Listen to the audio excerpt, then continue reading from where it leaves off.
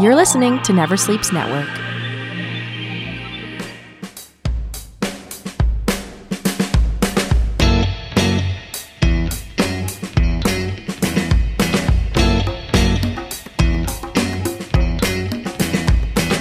To another episode of Speaking Duck on NeverSleepsNetwork.com. I'd like to welcome my guest today. He is a 3-star Michelin chef of Bo Innovation in Hong Kong and Shanghai, and more recently, co-owner of R&D at 241 Spadina here in Toronto. R&D stands for Rebel and Demon, and I am with the Demon Chef himself and Judge of MasterChef Canada, Alvin Lung. Welcome, Alvin. Wow, Alex, that's you remember all that with a piece of paper. So you're currently in Toronto.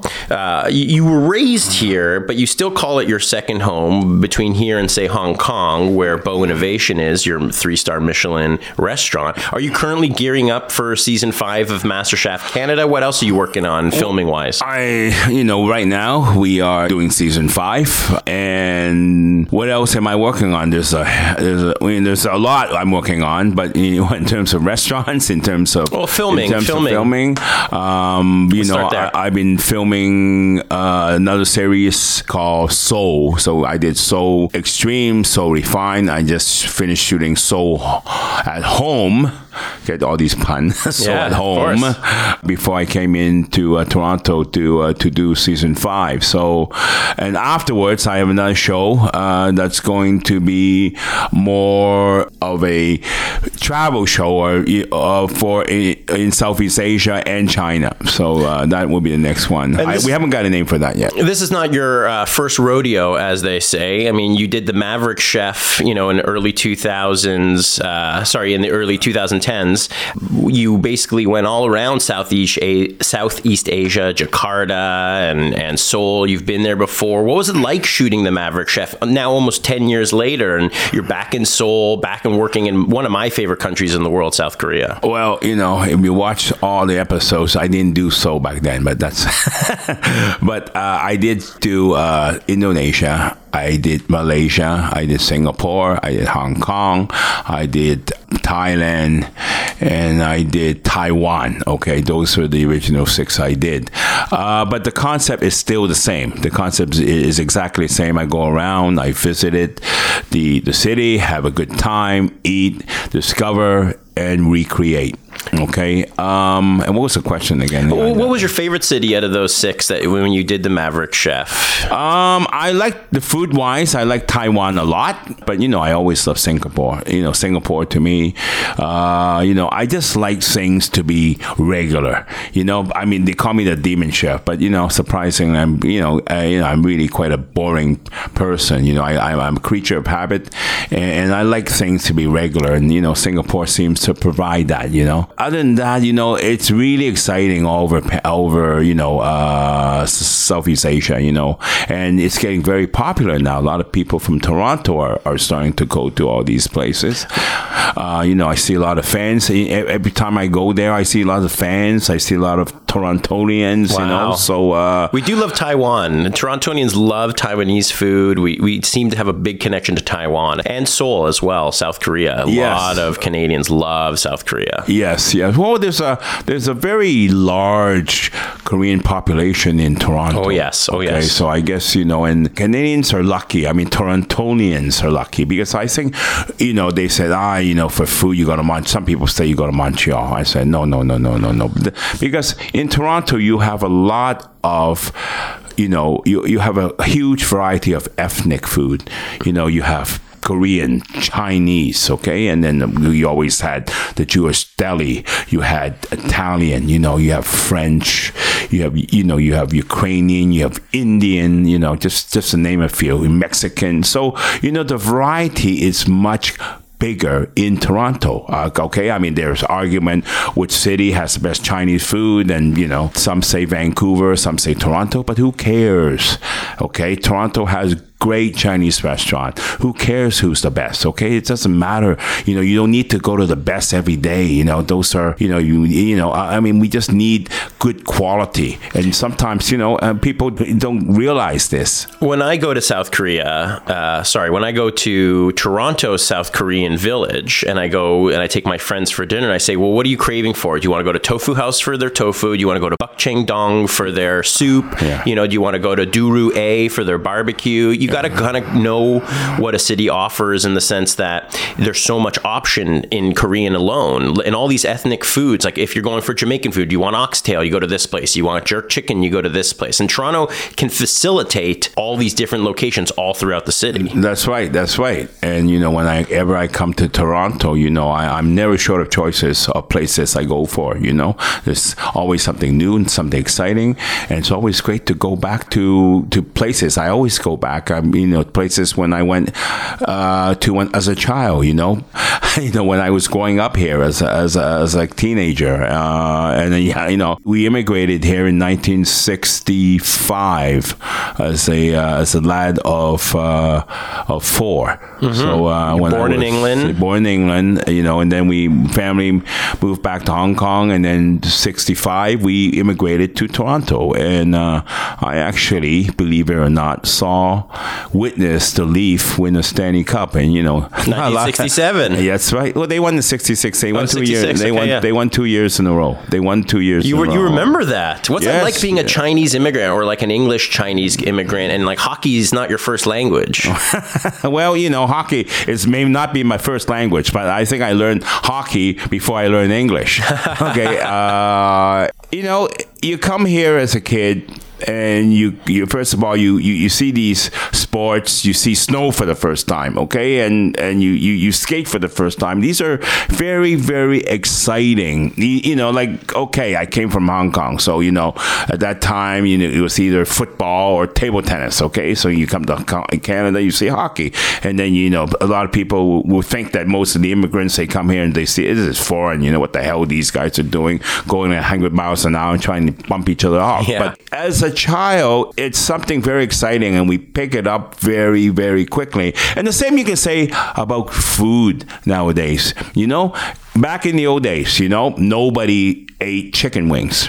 66, I remember, a dime will buy you a bag so big you can probably stuff yourself for a month. It was throwaway food. That's right. And chicken feet. Okay, and to be quite honest, I think it's our two people, the Jews and Chinese, are the chicken wings and the chicken feet. Yeah, we're fighting for that. Totally. Yeah. And back then, fish. Oh God, you got to fry it and. Nowadays, people, sushi, raw fish back in 66. Are you kidding? Are you nuts? They wouldn't eat a fish back then unless it's in the can practically. So it's really good to see that youngsters nowadays, they have a lot more choices. And to me, at those days, it was hockey. It was not food, but it's very, very surprising how people you would think cannot really adapt and take a liking of things very, very quickly. Maybe there's some deep-rooted inspiration for your blue demon hair for the Toronto Maple Leafs when you first moved to Canada. I can tell you, blue was always my favorite color. There you go. And, I'm a huge Leaf fan. Okay? Hey! I collect hockey cards, and, I spent, you won't believe the amount of money I have, I have spent to get rookie cards and sign rookie cards, and, so, Toronto means a lot to me. Whenever I come back, you say home. What is your real home? Is this, habitat? What is home? Is this people say, you take a definition of home. Is this your, is this the roof and the four walls that's surrounding you? Or is this a location that you feel the most comfortable, a place where you crave, a place you always think of? And I must say, having stayed in London for a brief period of time. I was there for 5 years, and I still travel to London quite a bit. I have a house there too. Oh, wow. And Hong Kong, where, I officially reside. And Toronto, I would say that I am the most comfortable for Toronto. Come on. I crave for Toronto. I don't crave for the winter, but, I do love the people here. I love what's going on here, because I think I spent, I wouldn't say, to be quite honest, I haven't spent most of my life here, okay? Most of my life has been spent in Hong Kong, but I spent a very critical part of my life in Toronto, and I think it's embedded to me a lot of good memories and fondness, a craving for Toronto. Are there any Asian cities that you frequent that remand you of Toronto? Or vice versa? That's a very good question, because, let me ask you, you have traveled a lot. Yeah. Alex, you have traveled a lot. Is there any Asian city that, reminds you of Toronto? Well, I've only been to Seoul, to believe it or not. I'm actually planning a trip to go to Japan next year. But Seoul definitely has parts of Toronto very similar. A lot of interesting street activity, a lot of people out when the weather is beautiful, a lot of communal eating. I feel like Toronto is a very communal dining city, not a lot of single diners. Yeah. Very small groups are usually dates in Toronto. Toronto, it's like an event to go out for dinner, and Seoul, it's an event to go out for dinner. And just like Seoul, it's an event to stay at home and cook for your family. Toronto's the same as that way as well. So when I went to Seoul, I felt a lot of similarities. But I always tell people Toronto reminds me like New York City and Amsterdam had a baby, and then you get Toronto. Well, in that sense, I do agree with you, because I was thinking of more like the real estate, or more of the more of the more of the weather and all that. But Seoul and Toronto are very in terms of latitude, they're very similar. Yes, that's right. Weather, that's right. The weather is very similar, and you have fantastic products in Seoul, especially fruits. Apple, some of the best Fuji apple I've ever eaten was in Seoul. Okay, and they grow ginseng there. Really? And guess what? In Toronto, they grow ginseng here. That's right. And Toronto they're always famous for, they're the fruit belt. They're famous for the apples, and they're famous for the apples, and you have the fruits here, the grapes, and in all that near the Niagara, area. So I would say, in that sense, there's a lot of similarity between Toronto and Seoul. Let's go back to talk about a little bit more about your filming career right now. We're gearing up for MasterChef Canada Season 5. My favorite show about 10 years ago, coming up to 10 years, was The Maverick Chef. You also did a lot of travel shows. You've been to Seoul before. You've been all over Asia for cooking shows. You were in Singapore for Wok Stars. And now you're bringing more extreme Chinese to your TV shows. Yes. So what are what can we look forward to having you on TV more? And, MasterChef, we see kind of this character that you play, but when we see you traveling with food shows, we get to see Alvin Lung. We get to see who you really are. Well, I do enjoy very much the Maverick Chef, and it's my favorite. It's really my favorite. I enjoy filming those because I get to create. I get to explore and then create. So it's a learning experience to begin with. And then after that, you take what you learn and then you create. In terms of what I do, in terms of what I like, I can't see anything better than doing that. But I can't shoot that all the time because it takes a lot of energy. It takes a lot of time and energy and out of me. So sometimes, when I can only do those on and off between, other shows such as MasterChef, where, you use another type of energy, the energy to nurture, these home chefs, and also to judge.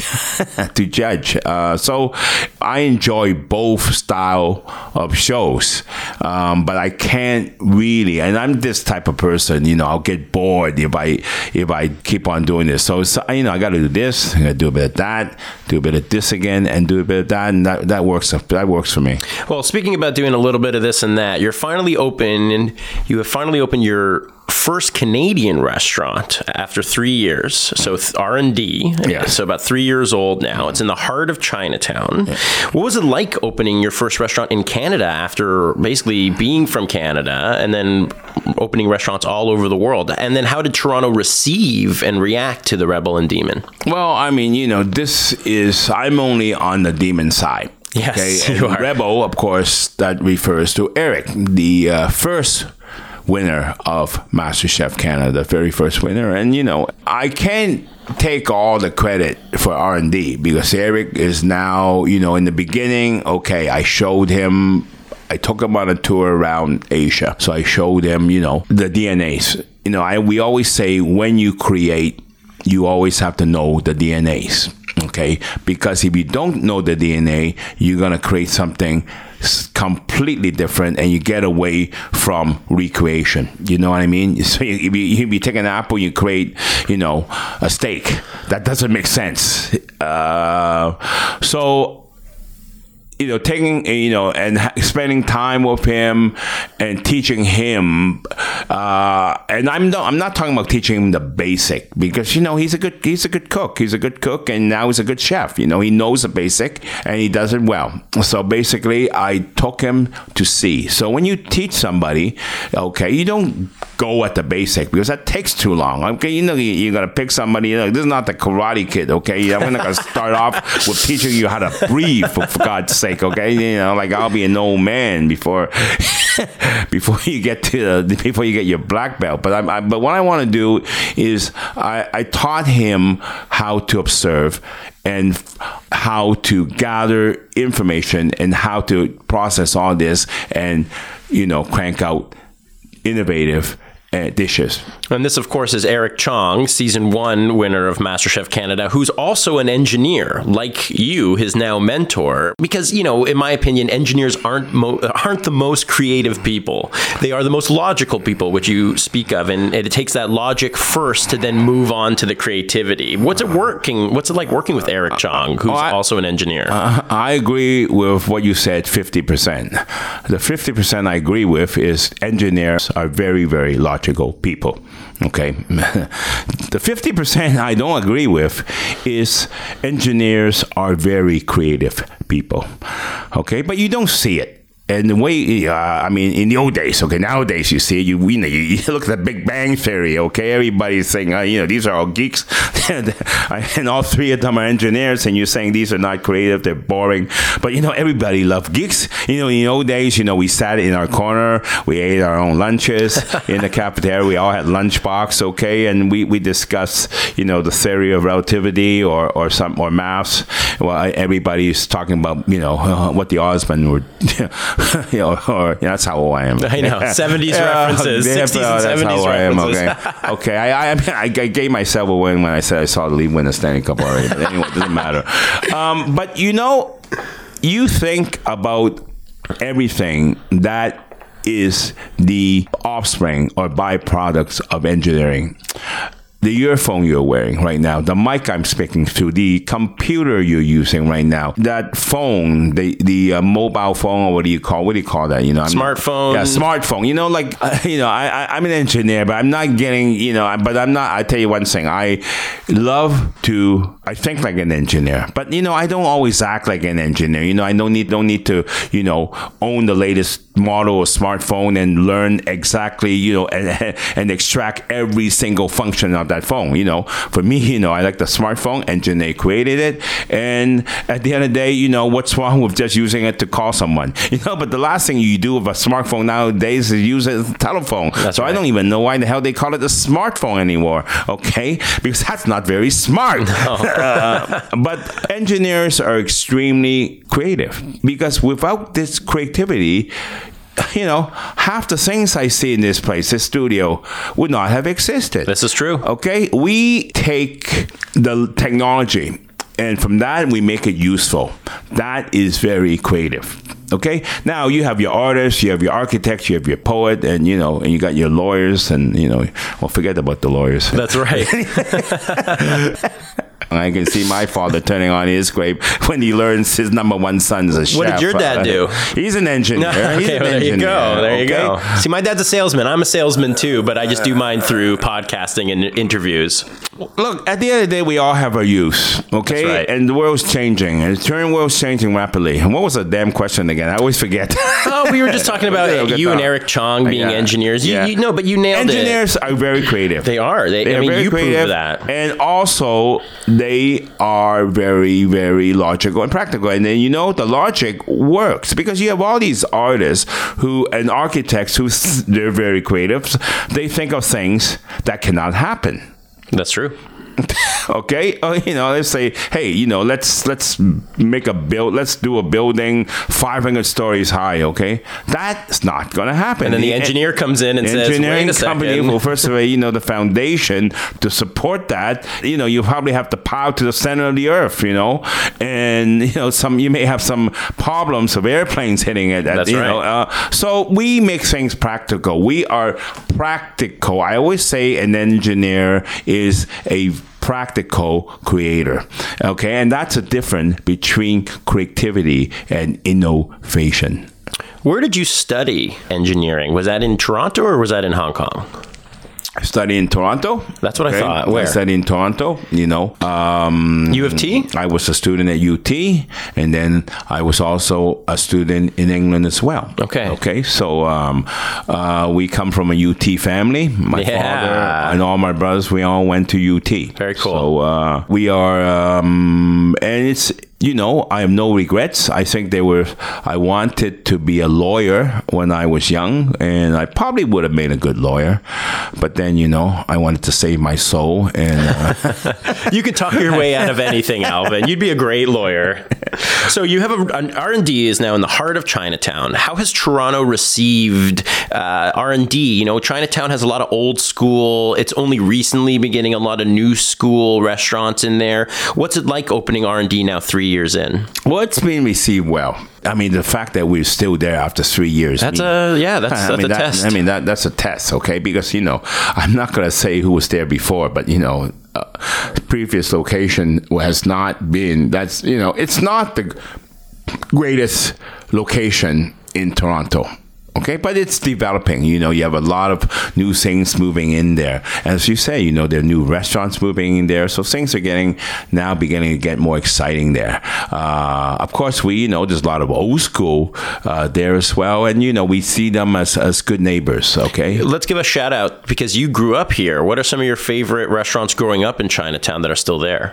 Actually, to be very honest, none. Wow. Not even a single one.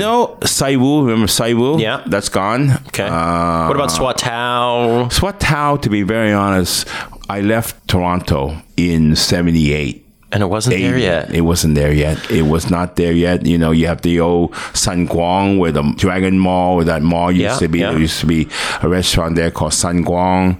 All these restaurants, are gone, and of course, and something for nostalgia, sometimes I go to eBay and buy the old menus. I just always look at, even Lychee Garden, okay, Lychee Garden, and unfortunately, a lot of these restaurants are no longer there. I can name a couple of them, but I'm sure, you don't know them because, except Sai Wu, because I think Sai Wu is probably one of the last one on Dundas. It's changed, the demographic of Chinese have changed. Okay, that's old Chinatown. The new Chinatown is up in Richmond and Markham. Okay, so it's changed, but it's still a very exciting location. That part of Toronto to me is very, very exciting. Let's talk more about your origins and talk about where you grew up. I want to just quickly touch on the fact that your demon chef persona, to me, it's like a play on the fact that you're really a charmer and you're extremely friendly and a happy person. Is that kind of where the joke of the demon chef kind of arose? Like the fact is that you're actually one of the nicest guys ever? Or was there origin stories that are darker that we just all don't really know? And there are no dark story. I didn't think so. There's no marks in my head or something like that. Okay, or hidden horns. Okay, no, better not say horns. Okay, that's Can you say horns on radio? I mean, as long as you are two, talking to okay, another Jew, so, you know. But I tell you, man, I'll say you one thing. I was brought up a Anglican, okay? And you can see both of my peers here have crosses on them. I see that. Okay, you see that. So this is really, you say, oh, he's called a demon show. Isn't this, some sort of contradiction? Is this a man of contradiction? Or is this a man of disguise? Or this is a man a mysterious man, okay? And I can tell you, to create this image of mystery is actually a great marketing tool, because everybody, wants to discover you, okay? And when they want to discover you, they're going to come and ask you more questions. They're going to pay more attention to you, right? Okay? You get can call yourself the demon chef. You know how many girls you can get with that name? Okay, so we're starting to find out. But the origin of Demon Chef is actually quite boring. Okay, first of all, there is the Demon Chef tattoo that's on my right arm. Okay, 驱魔, okay, in Chinese. They were calling me all kinds. When I first started in 2003, okay, that's when I first bowl came up. 2003. That's in London? No, in Hong Kong. In Hong Kong. First restaurant 2003. And when I came out, I was doing bad word molecular gastronomy with Chinese food. Sure. But nobody was doing it. Well, that's where the extreme comes from. Nobody was doing it. They were doing. Ferran was doing it with Spanish food, and there was another movement going on in maybe England, and then with the fat duck. And Heston Blumenthal. I always thought you're the Chinese Heston Blumenthal. You know what? Funny that you mentioned fat duck. What do you think of that comparison? Because you remind me. I mean, maybe it's the other way around, that he's really the English Alvin Lung. But I think you guys are so very similar. You guys have probably met a few times. We have met, and he's a very, very nice guy. Brilliant very guy. Nice person. In fact, most of the chef I met, are very, very nice person. But sometimes in the persona, we want to create this image that can basically, disguise us, protect us, or make us popular. So why the Demon Chef? Okay, it's very simple. Why the Demon Chef? Because they were calling me, when they were calling me, oh, he is the les enfants terribles, or the rock and roll chef. I mean, who wants to be called a rock and roll chef? What the hell does that mean? Okay, the rock and roll chef. Do you even like rock and roll? I love rock and roll, but I don't want to be called a rock and roll. I like hockey too. Do you want to be called a hockey chef? Jeez, it doesn't make sense. Sure. It doesn't. This name does not in any way describe me. I mean, okay, you take on, rock and roll is crazy. These guys, these guys are, I don't know, what the hell, when I say rock and roll, what do you think of? Metallica, AC/DC. Yeah, but what do you think about the persona, the person, the creativity? What do you think of the creativity of rock and roll? What's the creativity? Not a lot of creativity. You got to go to prog rock. You got to get more and more. Rock and roll to me is like the Beatles. But then you got to relate that to chefing. Yeah, sure. Okay, it's hard. Then it gets hard. The rock and roll chef, it means nothing. Okay, and then they were calling me, in Hong Kong, and they always love to say, oh, the god. So the god of gambling. The movie, the god of gambling, and then the god of cooking, and that I definitely do not want to be called. No. Okay, first of all, it's blasphemy. Yeah. Okay. Yeah. Coming from an Anglican boy such as yourself. That's blasphemy. Yeah. So I decided, if you guys are all, creating names for me, I must well create one myself. Okay. And I think it's better. So I call myself the Demon Chef. Now, first of all, okay, but that's, as a Anglican boy, you call yourself the Demon Chef. I mean, this is even worse. It's not. There's nowhere in the Bible or nowhere in any publications or Quran or the Torah that says you cannot refer to yourself as a demon. Interesting. Okay, and demon comes from a daemon, which is a Greek word for someone that is playful, free-spirited.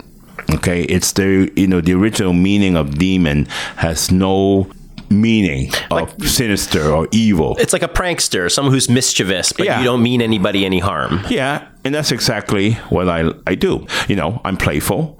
I like to have fun. I like to fool you on things. And the image is also, I wouldn't say the persona is not 100% inaccurate. Okay. I am kind of like the demonic person. I would, obviously, I would take things to the limit. So if I can somehow find ways to annoy you, I will take it to a point where you want to hit me. Okay. Well, we'll get to that. We'll definitely get to that to see how much of a prankster you really are. Okay. But I like to play. You have to. Yeah. But to be quite honest, at the end of the day, it's playing. Don't take things so seriously. That's right. Okay? Because there's no evil intent. There's no any elements of discrimination or hate. If you take all these and just and and the biggest problem right now, if you call anybody, you say any slight implication of skin color or ethnic, and people, like that incident, that baseball incident, the guy just took his eyes a bit in a big incident. Days people were doing that all the time. Now it becomes fucking news, and what does that create? That creates more negativity, and this is the biggest problem of political correctness. And the guy he was playing, okay, I don't think he was really, disrespectful. I didn't find it offensive. I do that all the time. Yeah, I think most importantly, the public forum, it's tough, when you have millions and millions of people watching you. But in your own personal circles, if your friends and you can crack a joke and everybody's on the same page, then those are the friends you keep the closest. I agree. You shouldn't set a bad example for a million people, but it should not be on the news either. That's right. Get a bloody life. We have other things to talk about. So I want to talk more about your early life, just briefly. You and I both come from a similar background in the sense that we both had not so great chefs as our mothers growing up. Okay. I grew up in a Jewish, Not so great chefs as mother? Come on. Well, you go on, okay. You openly talk about how your mother wasn't the best chef. Well, she was not. She was a horrible chef. Yeah, we'll join the club. Horrible cook. Okay. They tried though. My mother was an earnest cook. Cooked for me and my brother every day. She always had food on the table, so I love her for that. But every time I'd complain, my mother always said, "This is not a restaurant. I cook, you eat, and that's how this works." Yeah, but my mother basically she cooked for us every day, and we ate the same thing every day. Wow. I grew up on instant noodles with some meat or some vegetable. Okay, we ate that every day, 5 days a week for lunch. And then during dinner, we had something else because my father would come and save us by cooking something different. Okay. And, there's I have phobia for a lot of food stuff. Okay. She was not a great cook. She was a horrible cook. Okay. The food she cooked was not, to me, palatable. It's like, we used to hate going home for lunch because all you ate the same thing. So it made us I love to eat. So it gave me, incentive to cook, to learn to cook. So, at a young, tender age of probably around 10, I was starting to cook things for myself. And I'm not talking about, a guy with my personality is not going to start with an omelet. Or it's not going to... You already knew back then. Omelet, okay? You knew back then. All right? So if I got to do an omelet, I got to do it different, okay? Probably, yeah. And, I would take away and just tweak it a bit, okay? And of course, I'm an attention seeker, okay? And cooking gives you that because when you can cook, you can make a half decent creme brulee. People are raving about it, and all the chicks will crowd around you and say, "Oh, please do it, please do that for me." So there's a lot of good and now you even make big money. Okay, you become now the rock star. So or the demon chef, and the demon chef. So it's come a long way. When did cooking first kind of make you realize you could get the attention of girls? Because obviously we all like women in this room. We like attracting them. My goal for dating my girlfriend is always get to her heart through her stomach. Always make sure she's well fed, and if she's upset, you feed her. If you want to turn her on, you feed her. It's always about the food. Yes. When did you first realize that? I think women, you can wine dine them. Of course, we're in Asia. We're known for our wining and dining, and let's just buy her, okay? And you know, but a lot of them really appreciate if you spend the effort and make something for them, something simple, you know, a simple dish, even pancakes, okay, that would do it. For breakfast the next morning. The next morning, okay.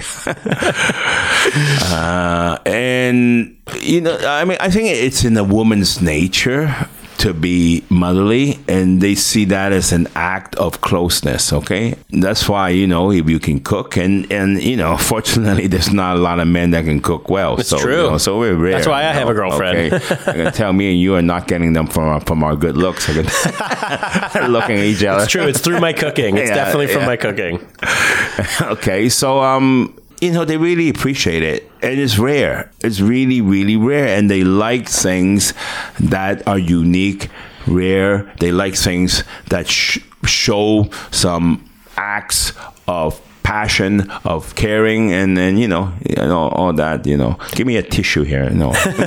So growing up in Scarborough, you know, you didn't like to go home for lunch from school to have your mom's cooking. Where would the family go for dinner? Or where were your favorite restaurants or kind of places to eat? Maybe if they don't exist anymore, you know, what were you looking the most forward to? Or I remember as a child, okay, when we first immigrated, my mother did not like Western food. Okay. So we generally ate at Chinese restaurants in Toronto at that time. And at that time, you know, they were living in Scarborough, but most of them were on Dundas. Right. Okay. So there was a couple we went to that, unfortunately, they don't exist anymore. And then, you know, that went on for a couple of years. And then, you know, she got adjusted to Chinese food or to Western food. And then we started to eat at, you know, Ponderosa. Hey. Remember Ponderosa? Yeah. Okay. So we would, you know, as a treat, we would go to Ponderosa. Of course. We went, I must have been to Ponderosa hundreds of times. And, you know, and they were not very much into Italian restaurants. So we actually went to, you know, I think the thing about is you go to restaurants and you go for things that you can't do at home, right? That's the way to do it. You go to Italian restaurant, you want, you know, and what you know, Chinese, we need to go to the Italian restaurant. You know, we're not going to be ordering the tortellinis and then you know, the raviolis. You know, we're ordering lasagnas and spaghetti, right? You can do that at home. That's right. So why are you going to a restaurant? So I don't recall going to a lot of Italian restaurants. Okay, I don't recall, but you know, we always order our pizza from Hunter's Pizza. That's on Huntingwood and Birchmount, and believe me or not, that place is still there after almost 50 years. And you still order from there? I still go there. You a big pizza guy? I love pizza. You know, I can recall doing these things. Of course, at that time, in those days, Japanese restaurant was, you know, kind of exotic, you know. Very exotic. They still are today in a lot of ways. Well, in Toronto. Not with the sushi, okay? Yeah, sushi's one thing. I'm talking about like a izakaya. Yeah, of course. And, you know, it was very, very boring. We didn't go to any exciting place. And, you know, on very, very special occasions, on birthday and all that, we went to Town and Country. Remember Town and Country buffet place? Wow. I think those are still around. And there was one French restaurant. I recall one French restaurant as we got older and my father became more established. So, you know, we had more money in the family. We went to a French restaurant called Bumpkin. Oh, my God. That's my dad's favorite. Yeah. Have you ever talked to my dad about Bumpkins? No. It's still around. No, it's not. Yes, it is. The one over here in the East End, east of Yonge Street. Is it? It is still open. They still serve the same French food. Yeah. Frog's legs, escargot. Oh. I kid you not. Yeah. Okay, so a little precursor here. Alvin happens to smoke cigars with Roscoe. This is not the first time Zane Kaplansky from Kaplansky's Deli also mentioned my father. Because if you know me, my father's not far from me. And you guys smoke at a private cigar place. We'll get into your love of cigars. My father, growing up, only one restaurant mattered to him: Bumpkins. Angelo, the server there, he's still there. The same servers are still there. It's still the same French menu. And that's amazing that Bumpkins played such a role in your growing up. Yeah, we went there probably once a month. Wow. Once a month at least. You know, Scarborough. We live in Scarborough. Yeah, you come all the way downtown for French. Yeah, once a month we would go to bump. You know, it's a big deal. And we would always do the frog's leg and the escargot. See, yeah, and it's still there, Alvin. Listen, you and my dad are going. I'm making it happen. We definitely got to go there. We got to go there. So let's talk. You and my father met at a cigar club. You are a lover of cigars. If you watch any episode of The Maverick Chef, every start of every episode is you with your notebook or a cigar or both. Mm-hmm. You've said in interviews you can smoke up to 3 a day. In Cuba, you'll easily smoke 10 a day. When did your love of cigars start? Probably around, I would say, just before 2000. So I've been doing this for 20 years now. The difference between cigars and cigarette is cigar, we don't inhale. Of course, the cigar is much stronger than a cigarette because there's no filter, and it's pure raw tobacco. And you're going for the taste element. And, I enjoy taste. So it's not giving me any other sort of comfort except taste. And that makes it, to me, very enjoyable. It's not addictive. I can show you it's not addictive because, there are times when if I'm not in a country where cigar smoking is easily, nowadays you can't smoke everywhere, right? Even in Hong Kong? Oh, even in Hong Kong. Okay. So, we have to take places or we have to go to certain people's houses, where we can smoke legally. Or private clubs like you and my dad. Yeah. And that's, but for me, I enjoy the taste. So I'm not getting any kick. I'm not getting any high out of smoking a cigar. And also the good thing about smoking a cigar is when you go to a cigar club and cigar lounge, you have to sit there for an hour to relax. Yeah. Okay. So we would smoke and we would drink our coffee or teas, or we would watch television. Here, in England, it tends to be conversation. So the surprising thing is in England, most of the cigar places I go to don't have a television. Well, yeah, my dad and his divorcee buddies, they love their television. They love their hockey. Yeah. They need that's a Canadian thing too. Yeah. When it's cold, they like to sit in their heated cigar rooms and watch hockey. Yeah. So, and then when you sit in a room an hour with a person, you tend to start a conversation. Hopefully. And I have met a lot of very interesting people with this habit.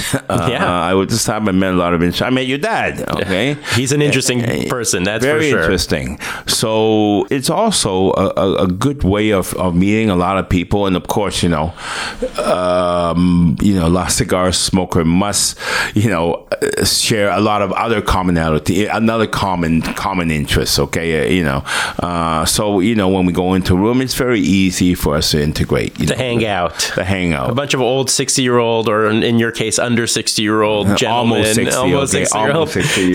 Okay. All the baby boomers hanging out. So are you a Partagas guy, a Cohiba? What's your style? What are you reaching for I smoke I smoke all the brands. Okay. I smoke all the brands. So, I'm not when it comes to cigar or, even when I'm cooking, I'm not going to say, like caviar and foie gras. Okay. So you're naming the big brands. That's right. You're naming the Cohibas and the Partagas and, they're. Well, you know who my father is. I know these brands, right? And they're, and of course they're brands that are not as high up. That's right. But I have my favorite.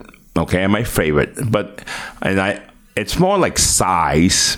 In this case, size do matter. It does. How long you can be in there brands, for? Than brands, and I tend to like the thinner gauge, and I've been I've been smoking this for the last 20 years. I prefer the thinner gauge because people think big fat cigars are powerful. They're not. The thinner gauge are more powerful, and I like the power.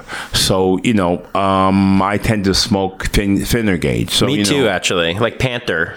My dad always has Panthers for us. Yeah. When we go to the golf course. Okay. Yeah, thinner is better. I don't want to be sitting there for 3 hours. The point is, it's not a matter of time. The thin gauge cigars, you will also spend maybe longer time because they burn a lot slower. Oh, really? They burn a lot slower because they are usually wrapped tighter. They wrap with, most cigars are wrapped with 7 leaves. Thin cigars or Pentatellas is wrapped with five leaves. Okay, and they're longer, but they're harder to wrap because there's only 5 leaves. There's there's more skill involved in wrapping them, and they're stronger because they're wrapped tighter. So we're getting to learn a lot about you. You're a restaurateur. You're on television a lot lately. But I want to know more about the normalities about Alvin. Like, what's your day-to-day like? Whether you're in Hong Kong or you're in Toronto, what do you eat on a daily basis? What's your go-to breakfast? Are you always eating out? Do you like to cook at home? Well, I do not like to cook at home because I think most chefs nowadays rarely cook at home because you've been doing this at work all day. The last thing you want to do is go home and do it without your staff, because then what do I do day to day for breakfast? Always starts off with coffee. Yeah. And a cigar. Yeah. Okay. What You're else? a morning cigar guy. I'm a morning Nice. cigar guy. So breakfast, cigar, coffee. What's my favorite breakfast? I can tell you. Well, being born in England, English fry-ups. Hey. I love English fry-ups. So the Now good you're old talking. bacon, egg, sausage, Beans. black pudding, beans, fried toast, grilled tomatoes. That's one.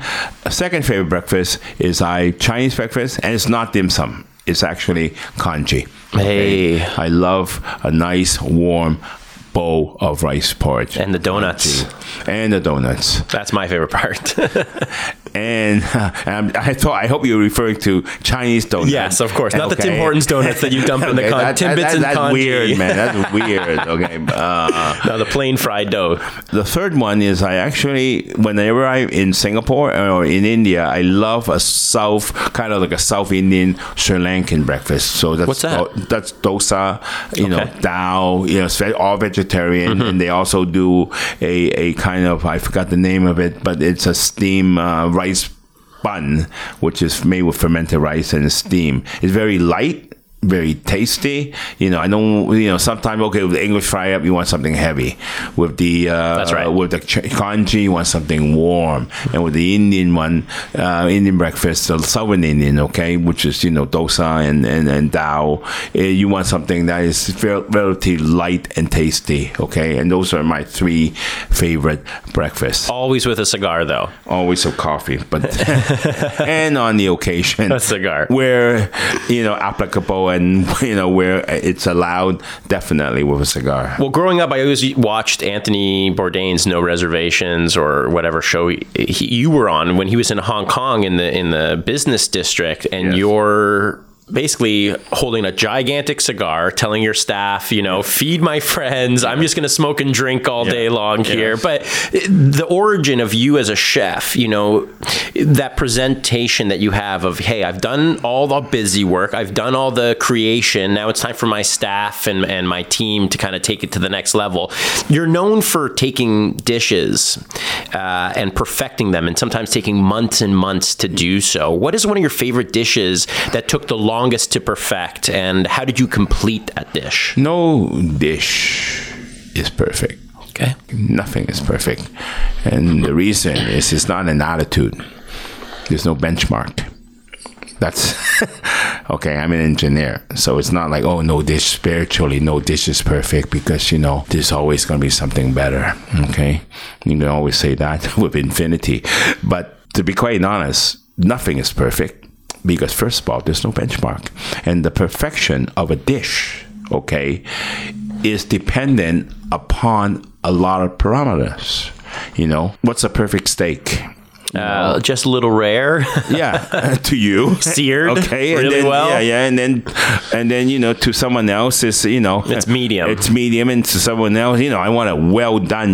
Well, they're not allowed at my dinner table. I'm sorry. I want this well done. So when something is, first of all, is made with natural ingredients that has different that is unique.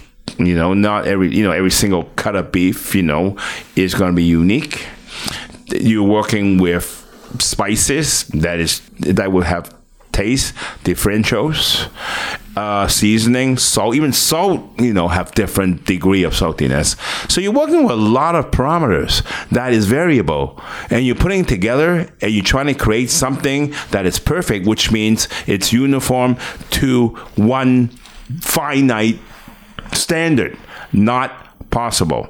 After taking that, okay, the standard of perfection is dependent upon some people's opinion, which is also subjective. So you're telling me there's such a thing as a perfect dish? It does not exist. But I'm not going to take the attitude of, you can always improve upon it, because, you get to the point, the point is, with food, you're not going to make everyone happy. Even water, you can't make everyone happy. Some people want it still, some people want it sparkling. Some people want it cold, and some people want it hot. So I'm not seeking perfection, but I am seeking variations. Or how dare you say improvement on chicken and matzo ball soup? Your mother's chicken ball. Oh, she was a horrible cook. No, she actually made that very well. That was one of the dishes she did well. So how dare you tell people what I'm going to improve on the chicken and matzo ball soup? I'm going to make the chicken instead of a normal, free range chicken, I'm using a black chicken, or, instead of using chicken, I'm using a duck, okay, or the matzo ball, okay, I'm going to make it this size, big, medium, small. I want to use, instead of, matzo meal, I want to use, rice, okay? How dare you say you're trying to improve it? On who? You improve it from what? From your perspective. You're improving from whose perspective? Well, of course, you can improve things from my own perspective, because I know my standard, right? And I know what I like. So, if I don't like chicken, then I'm going to use pork and make a pork matzo ball soup. I don't know how kosher that would be.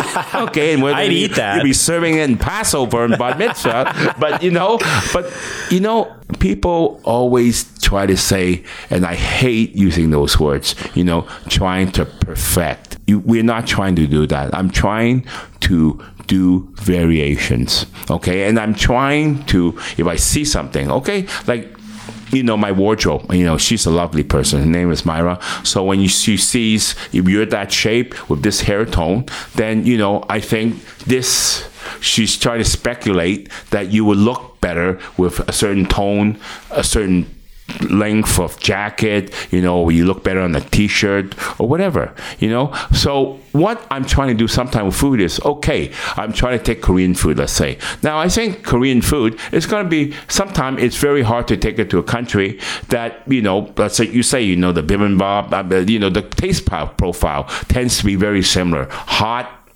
spicy, sweet, and then the soups are very bland. Korean soups are extremely bland. Okay?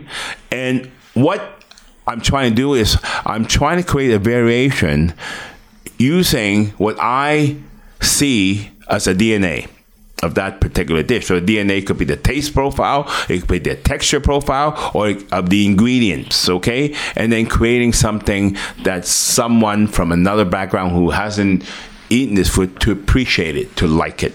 And that's what I like to do. Okay, I am not trying to seek perfection, okay, because it does not exist if you add on all the parameters. So this is why I say engineers are practical. Yes. Okay, while your chef will say, I'm trying to make the perfect, dishwater. I don't know, whatever. I'm trying to make the perfect, the perfect frog raw, the perfect beef. No such thing. It's all based on experience, I guess what you're trying to say. Everybody is going to come to a different one of your restaurants and experience different local food, different local ingredients. There's so much involved in the experience itself. Perfection is kind of hard to encapsulate in that one moment. And like you said, you're not striving for perfection. You're, striving for that experience that only can be created with the parameters that you're using. That's exactly what I'm trying to do. Okay. I'm trying to create an experience. Okay. So I'm trying to take something and change the state, somehow alter the states of it to give you a different experience. That's where the extreme comes in, experience. Okay? Well, let's talk about that. Let's talk about Bo. I mean, Bo Innovation, it would be a waste of my time and yours if we didn't talk about the fact that you're a 3-star Michelin chef. You know, Bo Innovation started in Hong Kong. You eventually opened one in London, but due to a flood or some sort of water leak, you had to close. And now there's one in Shanghai. And then got 1 star. Great. Recently. So that's what does that feel like, getting a Michelin star, let alone 3? It feels good. I mean, there's a lot of controversy nowadays. You know, there was an incident of chef giving back his stars and all that. And I say, look, man, if someone gave me a red sweater, I'm not going to give it back to them if you don't like it. Good point. And I said, what does that mean? Okay. Should have been a blue sweater. Yeah. So, you take it with grace. Okay. When you're not happy, you still take, you notice I take everything with grace. Okay. And that's what you should be. Okay. Everybody thinks I'm very temperamental. I'm going to react. And I said, look, do the honorable thing and take it with grace. Okay. At the end of the day, if you know that maybe you didn't get the star you want, maybe they gave you 1 star, okay, and all that, okay, you're not happy, what does that mean? You're going to give it back? Is that going to improve your situation? I don't think so. I mean, it's going to be on the news for 5 minutes, and then other people will say, he's just bitter. Don't want that. So, at the end of the day, it is an honor to have 3 stars, but it's also a burden. A lot of people say it's a burden because people come to your restaurant with all sorts of expectation. Maybe they're looking for like crispy white, soft tablecloth, okay, with crystals that pings, okay, when you put your finger on, and they're looking for perfection. They're looking for they're looking for something they can't find. That's right. So that if you are going on a path where people are coming to your place to look for things they can't find, I'm telling you, that is not going to be a very, very smooth path. How do you manage their expectations? I want to give them something of the unexpected. Okay. I want to exceed their expectation. Now, you can exceed their expectation by giving them something what they don't expect in a positive way. Now, you can also give them something they don't expect in a negative way, but that's not going to help you any, okay? So you give something they don't expect in a positive way. That means you have exceeded their expectation on certain things, okay? So when people meet me, the Demon Chef, they see that, I'm not going to yell at you. I'm not going to be intimidated. I will stop and I'll talk to you. Then their expectation has gone up in a positive way, and I'm happy. I'm happy because it makes me happy when I talk to them, and also makes them happy. Now, the point is, if you go through life making other people happy, okay, that's the easiest thing to do in the world. It's called selfish giving, I call it, Alvin, and nothing makes me happier than making other people happy. So what are some of the highlights currently being served at Bo Hong Kong or Bo Shanghai? Well, Bo Hong Kong or Bo Innovation, it's called Bo Innovation because that's the only place where the name, Bo Innovation is used. Okay. So the whole menu is based on Hong Kong. So I've taken the history of Hong Kong, I've taken elements of Hong Kong, and it's not necessarily food, okay? Because, if you have to base all your creativity have to be based on food, you are restricted, you're limited.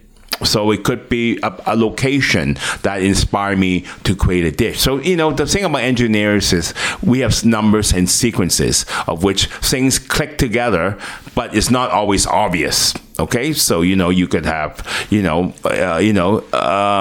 prime numbers, okay, and you get these 1, 3, and you don't know what is so special about these numbers. Okay, they cannot be divided. All right, so they're and it's not the obvious, but people will understand. Now it's more important. Like the thing about it is a lot of people are very creative, except they can't express it to a term where people understand, and when people don't understand what you're saying, you're not creative. You're fucking crazy. Right. I mean, that's it. Like you say, I'm really creative. I've discovered this new thing about, I'm singing songs and people don't like it. then it's not very creative.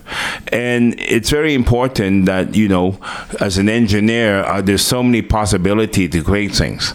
But you create things that are not useful, it gets into a book where the title is Things That Are Creative and Not Very Useful, and the creator is poor. It's not a big selling book. Okay, and Hong Kong is about using Hong Kong experience. Shanghai, I didn't want to create the same experience because, the problem with Bo, the market is very niche. So if you tend to open the same thing in different cities, they can compete with each other. So Bo Shanghai is about, I take the 8 silo of Chinese cuisine. So this is based on 8 cities along the coast, going from all the way from Sichuan all the way down to Canton, Guangzhou. Wow. So there's 8 locations, a province, of which each province has their own style, their own different taste profiles. And I take all these 8 and I use the principle of these and I match it with a cuisine of a certain country. Of course, the first menu is based on French. Oh, really? Yeah. Okay. So that is another concept. So, wow. In order to create this experience, people have to somehow, you got to get them to understand, okay? I mean, you take somebody to a cricket match, you know what cricket is, right? Of course. Okay? And people, they can sit there, watch it, and it takes a whole day, and the guy can say, what the hell is going on? Okay? Is this, are we drinking, watching these guys move up and down? It's a champagne and strawberry, champagne and strawberry and cream. Is this about champagne, strawberry, cream? Because if they don't know what the hell is going on, it's not enjoyable. And if you don't understand, it's not enjoyable. And of course, when you take something that is creative or innovative, of course, you are slightly shifting the comfort zone. And now they find it's away from the comfort zone and they don't understand it. So, you're taking 2 steps backwards. So you got to think of how to shift those things and move it, let them cancel each other somehow, okay, to create something that people will understand and like.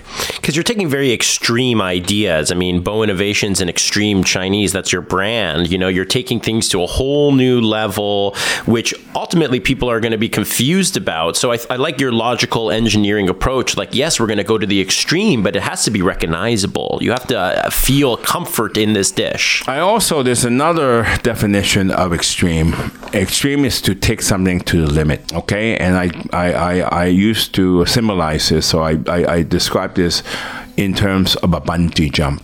So if you're jumping on the CN Tower, you're bungee jumping onto the ground. If that rope is an inch longer, it's going to be disaster. Yes. So the limit is the length of the rope, of which, you're not going to suffer immense pain, if not death. Oh, I like that. Yeah. So you want to take them, but if you go on a bungee jump and you're on the CN Tower, and if you kind of bounce like 1 millimeter from the ground, I mean, that would be exciting, wouldn't it be? Very limits. Yeah, the limits are where we enjoy the most, pleasure. So, absolutely. So it's going to the limit, but not suffering the consequences and not exceeding the limit.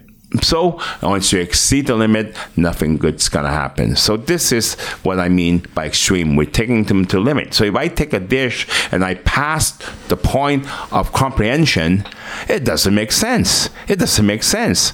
Okay? So, if I'm going to take, let's say I take Eskimo food, or I take Eskimo food and I want to take that to the limit, unfortunately, I never had Eskimo food before, okay? What is Eskimo food? So if I take, a dry piece of seal, okay, seal meat, okay, or whale meat, and then I smoke it, and then I dehydrate.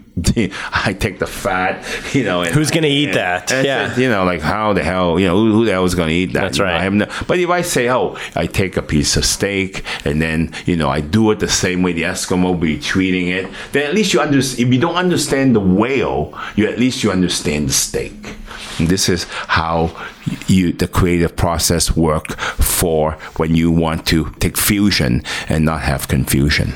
These are very simple ideals around very complex kind of situations because, you know, a 3 Michelin star restaurant with gastro cooking is gonna, like molecular cooking is already gonna throw people off. The way that you explain it simply makes it so much more appealing instead of, you know, oh, I'm going to a mad scientist's restaurant and I don't know what this is or I can't recognize it until I taste it. I want the experience to be extreme, like you said, but you're right, that limit is very important.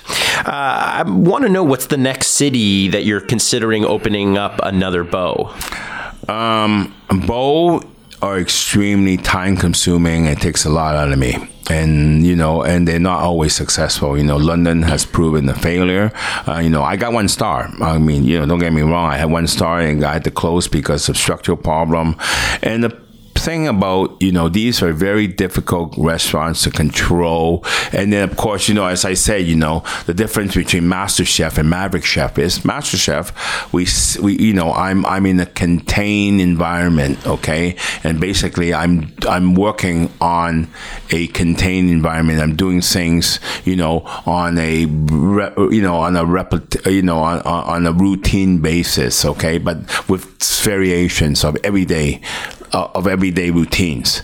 But, you know, when I do the Maverick Chef, you know, I got to now take everyday routines and create spectacular, you know, experiences out of it. And that is not easy. No. Okay. And sometimes people are not stupid. So if you're making, I'm making curry ice cream. I'm making, you know, spaghetti ice cream. And people is going to catch there's going to be a common denominator and say, this guy is using the same trick over and over again. So sometimes you cannot use the same trick twice, you know, because people are going to go from this restaurant, they're going to go to all 3 of your restaurants. Now, you know, if people only go to one of your restaurants, I don't care, okay? It's like, you know, you have 3 wives and all 3 of them don't see each other. I mean, you can have a very good relationship as long as, but unfortunately, of all 3 of them come together, you're in deep shit. So I'm just saying that this is every single bowl. You have to have a unique experience. You don't want to use the same trick twice. I'm a perfectionist, okay? So my benchmark is me, not anybody else. So my benchmark is me, okay? And, you know, and I'm not satisfied until that I have used up all my ability to give somebody, you know, a different experience. So now that you've had all this experience, especially opening Michelin star restaurants or acquiring stars, even losing stars, getting back stars, if Toronto and Canada could have Michelin stars, which restaurants do you think should have them? Now, you know I'm not going to answer that question. And if I do answer that question, you know I'm going to find a very innovative way to go around it without, you know, and, you know, being, I would say, friends, you know, being, I wouldn't say politically correct, but, you know, trying to be very, very diplomatic about it. Of course, you know, you have all your favorite restaurants in Toronto. You know, you have fine dining, you have Canoe, you have, you know, Scaramouche, you have the new one. You know, I don't really know. Hey, you're not here that often. Not that often, but hey, you named the good. You named the big ones. Yeah, okay. And then you're gonna say, you know, are they gonna be the target, the classic? Is it gonna be a classic? Is it gonna be innovative? You know, at the end of the day, okay. There are a lot of candidates in this city.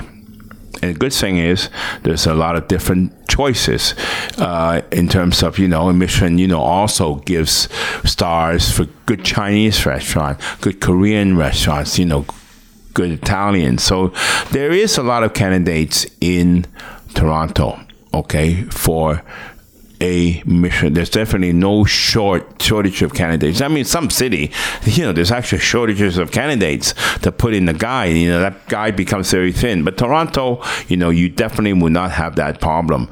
So I think there are a lot of places in here that are world class. Michelin stars aside, any favorites that you have to show anytime you have like a friend from Hong Kong visiting Toronto, where do you take them? It depends it really depends what the friend likes, because all my friends, most of the friends are, they love to eat.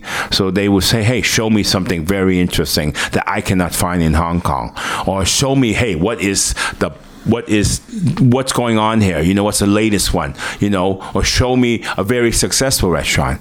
Okay. And sometimes, it may not be about the food. It could be the service. It could be the ambiance. Okay. At the end of the day, I want to make it, I want to make it very clear. The food, nowadays, it's 50% of the experience. It's the experience, okay? Service, ambiance, location. They all matter, unfortunately. So, just because you can create great dishes doesn't mean, you're going to be successful. I think, I would take them to a variety of places.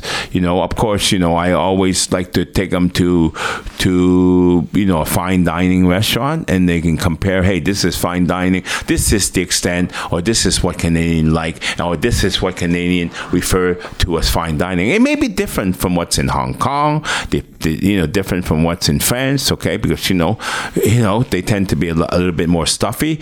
Here, they're more casual. But you want to know something? Sometimes, you don't want to be wearing your Sunday's best and eating a nice steak, right? You're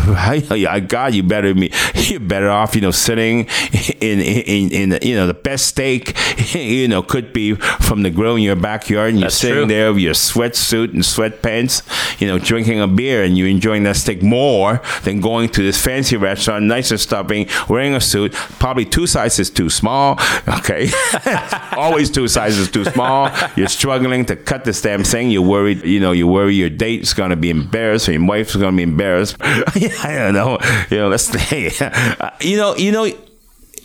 it's at the end of the day, it's ultimately the experience. It's not just about the food. I don't know what the hell the question was. We were just talking about, where do you take your friends? Like, you're in Toronto I would now. Where did you take your friends? I usually take them to places of what are you looking for? What do they like? Or what do I think they would like? Okay. And to be quite honest, I'm going around in circles. I'm not going to name any names. Okay. All right. And then let's move on. Let's talk. Let's finish up this interview, because I've had you for a long time. I just want to know a couple more things about you personally. We know about your food. We know about your upbringing. We know where you're from. What are the things that Alvin likes? Like, we talk about how you don't want to be called the rock and roll chef. You do like rock and roll. What's your favorite band? Actually, it's folk music. I like Simon Garfunkel a lot. Hey. I like Simon Garfunkel. Rock, I like Queen. All the old classics. Favorites. Okay, all the classics, because I grew up in that era. What's your favorite TV show or movie? What's my favorite TV show? I love detective shows. So Columbo. I know, there's a very, very. There's a guys that had stayed my place before have always noticed that in every single one of my home, there's a full collection of Columbo there. This is the best piece of information I've ever heard. Okay, you can quiz me on every single episode, I can tell you. I love mystery. So Sherlock Holmes, I probably have any Sherlock Holmes that came out of the market, any DVDs from the old to the new, I would have. So I love mysteries. Good. Movies, nowadays, I see so many movies because I travel so much. That's right, on a plane. On airplanes. I would say whenever I see The Sound of Music, it's still very emotional to me, because I always that's the first movie I can recall watching, and I still tears still come to my eyes sometime when at the end when they escape and the Germans are coming and they're all in their these Austrian funny short pants suspenders and other than that, and that's unique because only that and that, I just watch all the Marvel and whatever Marvel and DC. Okay. Did you grow up with comic books? Did you like comic books? Definitely a big Batman fan. Yeah. See that watch? Well, he's a detective. That's right. It's a Batman watch. He's there. the detective of all superheroes. No wonder why you like him the most. It makes sense. A couple more things. Is it true that you never tie your shoes? Are you an anti-shoe tire? No, that's not true. But I am sometimes very lazy, and I do not like to tie. On my to be quite honest, look, you can say, I'm known for my shoes. Yes, you are. Show, that's why I bring this up. And they are lace ups. And no, I do. I do not hire somebody to tie my shoes. But I can afford to. I do not like to tie shoes. I do not like to wear socks. Okay. And that's because I find it time consuming, and it takes away from, other things I could do. But in terms of the looks, I prefer to wear lace up. I don't like loafers, but I'm known for wearing sandals, a lot. Okay. Bill Gates always said he wants the laziest people working for him because the laziest people will seek the path of least resistance. Lazy and smart. That's right. And not lazy and dumb. Okay. Well, yeah, lazy and smart go hand in hand just as much as dumb does, but the smart is what we're referring to. Lazy and smart goes hand in hand because smart people will always look for shortcut. The first law of thermodynamics is to seek a state of a lower energy level. So the world actually runs that way. So we're gearing up for MasterChef Canada Season 5.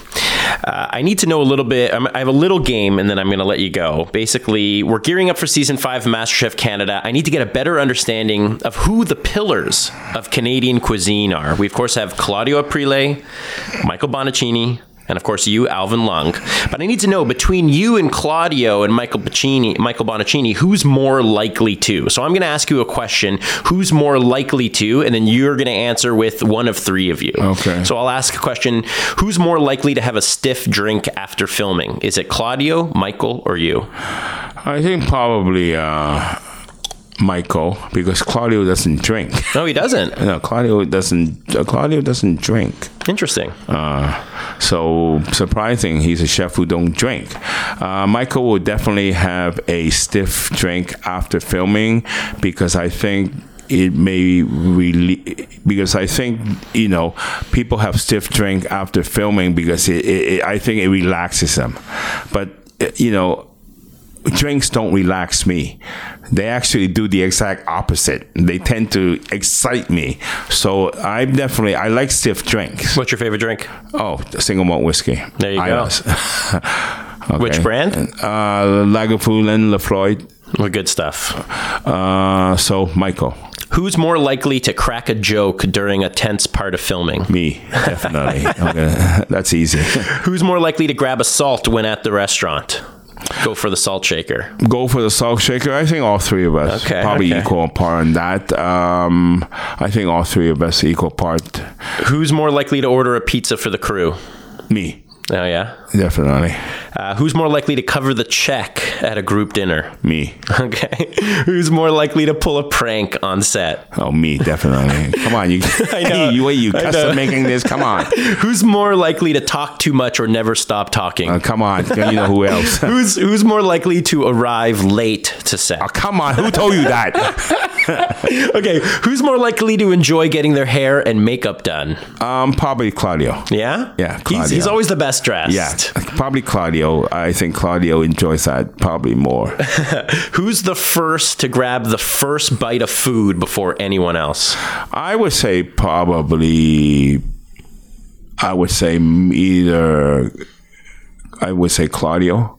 I think it was Claudio, because I tend to stand back and look at.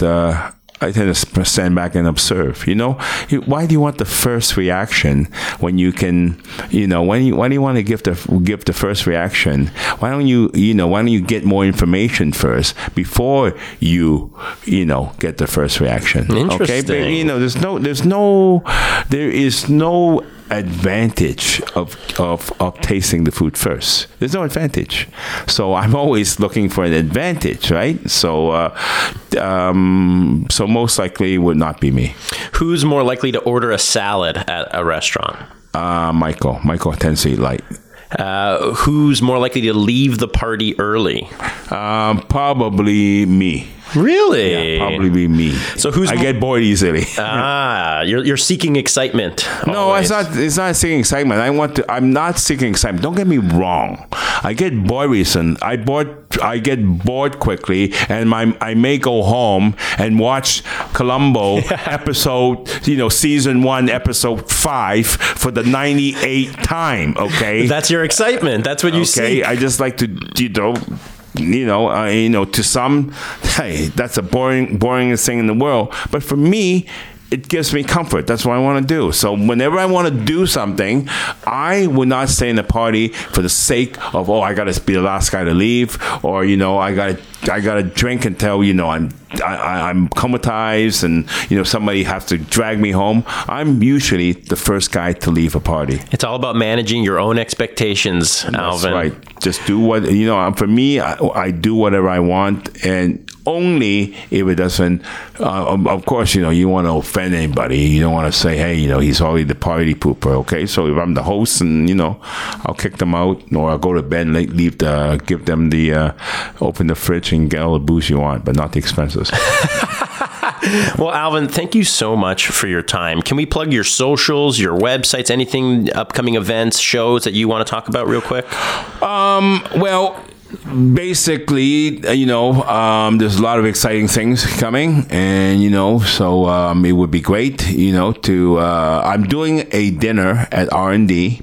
Okay, this is my dinner because, I do that once a year when so this is sometime Michael does his dinner. So it's a 4-hand dinner. So it's me and Eric will be doing a dinner together. And that's on the 22nd and 23rd of November. So watch out for that one. Other than that, go Leaf Go. And thank you so much, Alvin Leong. You can check The Demon Chef out on Twitter at The Demon Chef. Check him out at R&D when he's in town, or at Hong Kong Bow Innovation.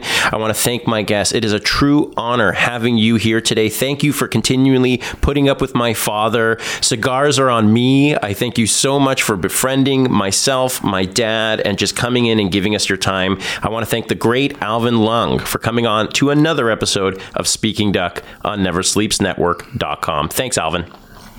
Well, Alex, it's great to be here. We had a really good talk, and it's always good to sit and say things. I probably forgot whatever I said, but it's always great to have company. And your father's a great guy. Okay, you should come to one of these smokes. I will. You know what? He's been bugging me. I'm definitely going to come and bug you guys next time you're both there for a cigar. Yeah, bring your own cigar, okay? You're not getting one of mine. Take care, everybody. We'll see you next time on Speaking Duck.